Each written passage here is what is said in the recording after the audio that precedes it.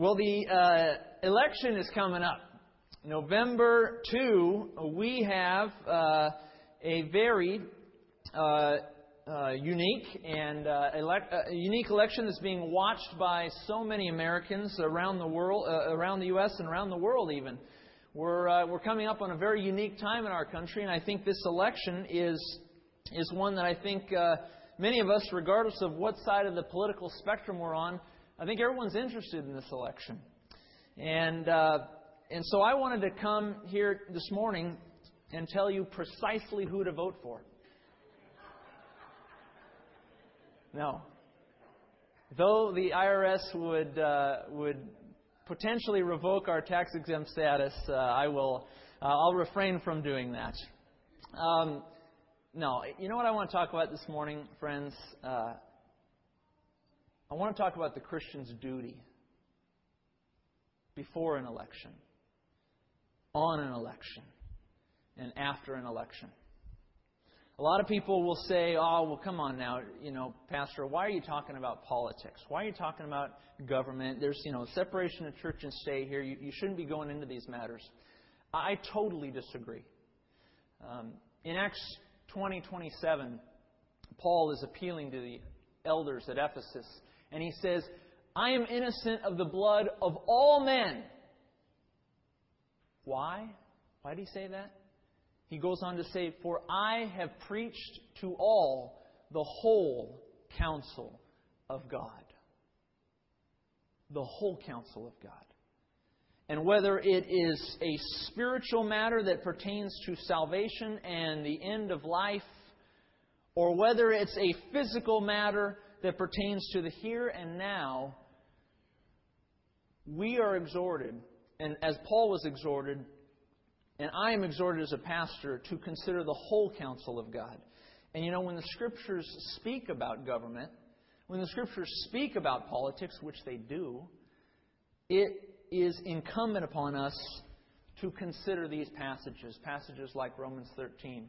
Passages like 1 Peter chapter 2. Passages like Genesis 9, which speaks of capital punishment. There are many sections of the Scriptures that speak on politics, and we would be remiss to never discuss this issue. And so now is as good a time as ever to consider the Christian's duty before, on, and after an election. You've got a big handout here today, right? Everybody got their handout? Excellent. No PowerPoint, but we're going to go through this handout. I've made it a little bit more exacting, a little bit more precise so that we could really follow along here this morning. And I realize normally I do my title at the very end of my message, like on Friday when I'm kind of wrapping it up, and Saturday final preparations. But on Friday afternoon I send the ladies my title. I sent it to them early this week. I sent it to them like Tuesday or Wednesday, and I realized after I'd given them my title that I presumed something that maybe I shouldn't have presumed. My title assumes that Christians have duties to perform before, on, and after an election. But I don't think that all Christian people believe that. In fact, I think that a great many Christians believe that they don't have an obligation to the political process. There are a number of common, but I would argue inadequate, reasons that people put forth for avoiding politics. They back away, even as Christians, and they say, that's not for me. I want to talk about 4 common reasons that I would argue are often said by Christians to avoid political involvement, but are totally inadequate. So let's consider these 4 things before we get into what a Christian's duty actually is. Number 1, 4 common but inadequate reasons for avoiding politics. Some people say all government is evil. All government is evil. In your outline. This is patently false. Is just not true. And I know maybe it's a common theme among Christians and maybe religious people in general that, government's just, it's to the realm of Satan and to the ruler, the prince of this age. He rules over all governments. That's patently false. In Romans chapter 13, verses 1 through 4, Paul writes, let every soul be subject to the governing authorities, for there is no authority except from God, and the authorities that exist are appointed by God. Therefore, whoever resists the authority resists the ordinance of God. And those who resist will bring judgment on themselves. He goes on in verse 4. For he, who's he? The legislator. He is God's minister to you for good. But if you do evil, be afraid, for he does not bear the sword in vain. For he is God's minister, an avenger to execute wrath on him who practices evil. Friends, all government is not evil. There are evil forces that influence government, no doubt. Satan and his army are readily at work in both the United States and around the world, trying to influence leaders for evil. But we are not to conflate influence upon government leaders as making that government itself evil. No, the Lord is in charge. He's the one who's put them in place. Paul goes on to say that the legislator is God's minister. He's God's servant to you for good. Government is actually a blessing from God. And we will soon learn that when we come into the kingdom of our Lord and Savior Jesus Christ. A situation in which the kingdom will be very much politically oriented. We will have Jesus Christ on the throne, and that government will surely not be evil. Inasmuch as governments do the work that is pleasing to God, they're doing good. Inasmuch as governments betray the principles of Scripture, they're doing bad. But all government is not evil. A second reason some people give for avoiding political process, they say, well, Jesus is coming back soon, so why bother? Jesus is coming back soon, so why bother? Of course, the Bible teaches that no one knows the day or the hour that Jesus will return. Every Christian generation has been given indicators that the end is near, but these indicators are not designed to encourage us to just grow apathetic. These indicators are designed to encourage us that the Lord is coming, that good is coming. They're not meant to instill in us a sense of fatalism and defeatism. As much as it depends upon us, we are to bring truth and light to all aspects of the world, including politics. So a Jesus is coming back, so why bother view is really inadequate. We never know when He will return. And in the meantime, we're called to be salt and light, regardless of what that salt and light, where it's being placed, where it's being sown. A third common but inadequate reason for avoiding politics is someone who says, I believe one's personal religious beliefs are a private matter and should not influence politics. Separation of church and state. Now this is perhaps the most common, one of the more common arguments that I receive from fellow Christians and other religious people who choose to refrain from the political process. They say, look, personal religious beliefs, that's for the realm of faith and religion. And that needs to be utterly and totally separate from the realm of government and politics. There are too many reasons for me to list to demonstrate the absurdity of this claim. It doesn't concern me that I hear it from secularists. It doesn't concern me that I hear it from atheists or for those who look upon government as totally godless. What concerns me is that Christians are putting forth this argument time and time again. And it is patently false. I want us to consider for a moment our U.S. Constitution.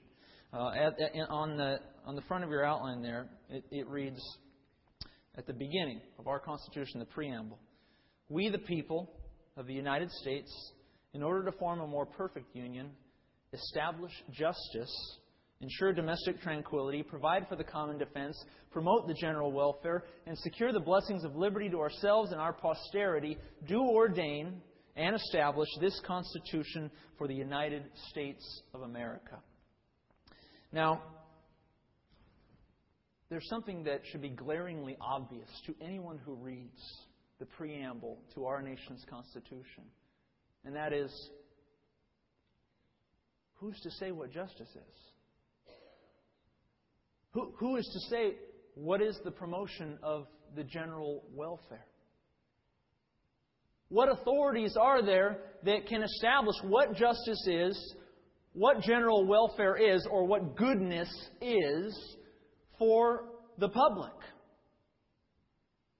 You see, no nation on earth is capable of answering these kinds of questions without appealing to divine guidance. Our founding fathers knew this to be true. They intrinsically knew that God was and is the only one who can establish what justice is. An appeal to God to establish justice in a nation is not an appeal to ignorance, but to a clear vision of human life. When Christians suppose that their faith precludes them from political involvement, or when they intentionally leave their faith outside the polling booth, they will one day find themselves living in a nation utterly devoid of justice, of goodness, of morality. You see, our Constitution and the U.S. statutes and laws, all these things have been established by appealing to things like reason and authority. Therefore, why should we ever Therefore, if we're appealing for our very Constitution, for our very laws, if we are appealing to reason, to authority, why should we not consult the very one who gives us the ability to reason, who is the final authority of all life and practice? Any appeal elsewhere is an appeal to an inferior kind of knowledge. When a nation fails to appeal to the right source of justice, of goodness, that nation incurs catastrophe. How do we know this? We've seen it. We've seen it in nations like the former Soviet Union that turned to atheism, that turned to a godless society, and it collapsed. It had no moral compass. We've seen it in the gross perversions of religion, like that in Nazi Germany, in which justice was perverted, goodness was perverted, and that nation collapsed. We know that one day the Holy Spirit's influence will be removed from the earth in the last days, when Christians are raptured and the Holy Spirit is restrained for a time during the Great Tribulation. We know that when that happens, the greatest atrocities of human history will occur. Nations don't flourish when Christians remain silent in politics. Nations don't flourish when Christianity is removed from politics. Nations fail when Christianity is removed. Wayne Grudem, author of Politics According to the Bible, writes, "If Christians do not speak publicly about what the Bible teaches regarding issues of right and wrong, who will? Where will people learn about ethics? There aren't many other good sources for finding any transcendent source of ethics, any source outside of ourselves and our own subjective feelings and consciousness." That's really well said. If we are to suppose that we need to check our faith at the door before we walk into the voting booth, who are we appealing to? In what manner are you establishing justice? Whose values are you casting your vote? It doesn't make sense. A fourth reason that is common but inadequate for avoiding politics is Jesus never got involved in politics. Therefore, Christians should only focus on spiritual things.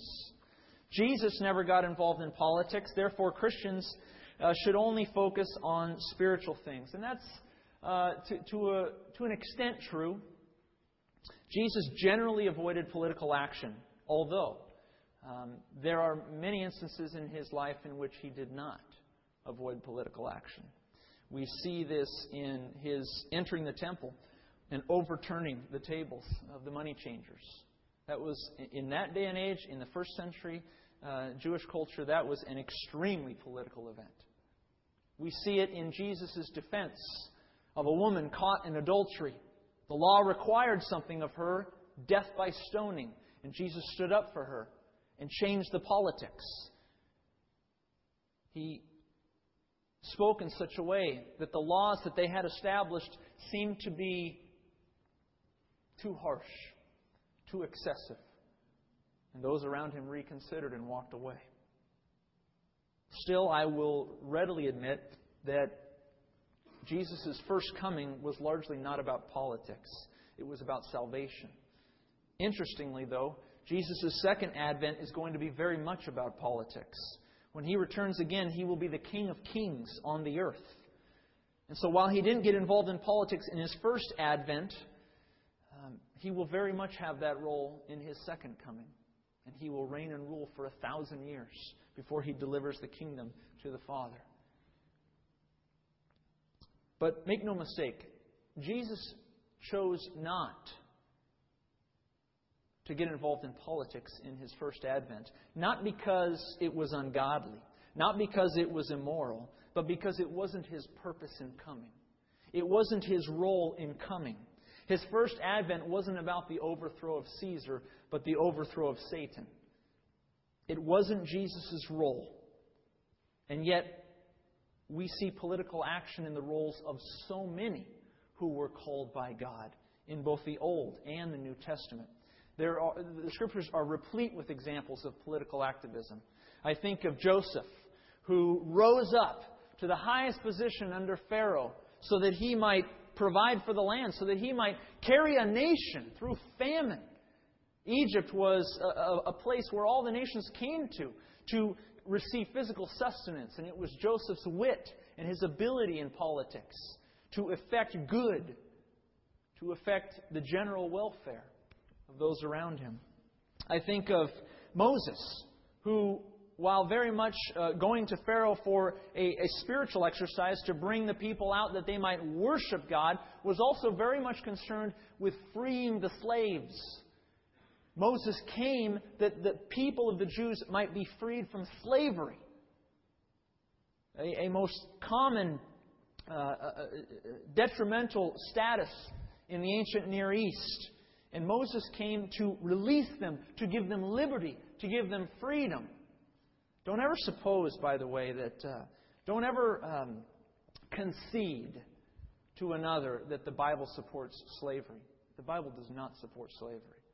Now, Paul speaks of slaves and tells them how to conduct themselves. But in Paul's instructions to slaves, he does not condone slavery. He simply tells them, in the state that you are in, this is how you should act. But the Bible is replete with instances in which slavery is condemned, in which Paul sought to release slaves, like in the case of Philemon and Onesimus. The Scriptures are very much about the freeing of the slaves, giving liberty to the captives, as Isaiah says. What about Daniel? What about John the Baptist? What about Paul? All of whom reasoned with kings and rulers of their day about what constitutes sin, what constitutes righteousness, what constitutes good and evil. Daniel had these conversations with King Nebuchadnezzar. John the Baptist had these conversations with Herod Antipas. Or I may be mistaken, that may be Philip. Check me on that. Paul had these conversations with Felix and with many other rulers of his day. These men ordained by God, called by God to have an influence on politics. Perhaps not in their entirety of their life, but to a point when it was appropriate. In his book, How Christianity Changed the World, Alvin Schmidt details some of the tremendous good that Christianity has brought into the world. And I want to mention just 4 of those issues. I've listed them for you on your outline there. Infanticide, the murdering of children, child abandonment, sexual molestation, and abortion. Did you know that Schmidt has clearly documented, in no uncertain terms, that Christians were the primary ones responsible for the abolishing of these practices in the Roman Empire. It was Christians who were the ones who stood up against infanticide. It was Christians who stood up against those who would dump their children in the trash. I remember Tom Bennett, our good friend and former worship leader here and preached from time to time. He spoke of a story in which Jerome, one of the great church fathers, the reason he converted to Christianity is because he saw Christians take a child out of the trash. A child who had been left there by their pagan Roman parents, left to die. And Jerome saw Christians pick up that child and take that child home, and he converted as a result of seeing that. Christians made it illegal to sexually molest a child. Christians made it illegal in the Roman Empire to abort a child. They were the ones at the forefront of enacting these kinds of laws, of persuading the political process in these kinds of ways. And they did so in accordance with James 4:17. Therefore, to him who knows to do good and does not do it, to him it is sin. They knew they could not keep silent. They knew it. It was intrinsic to their being. They could not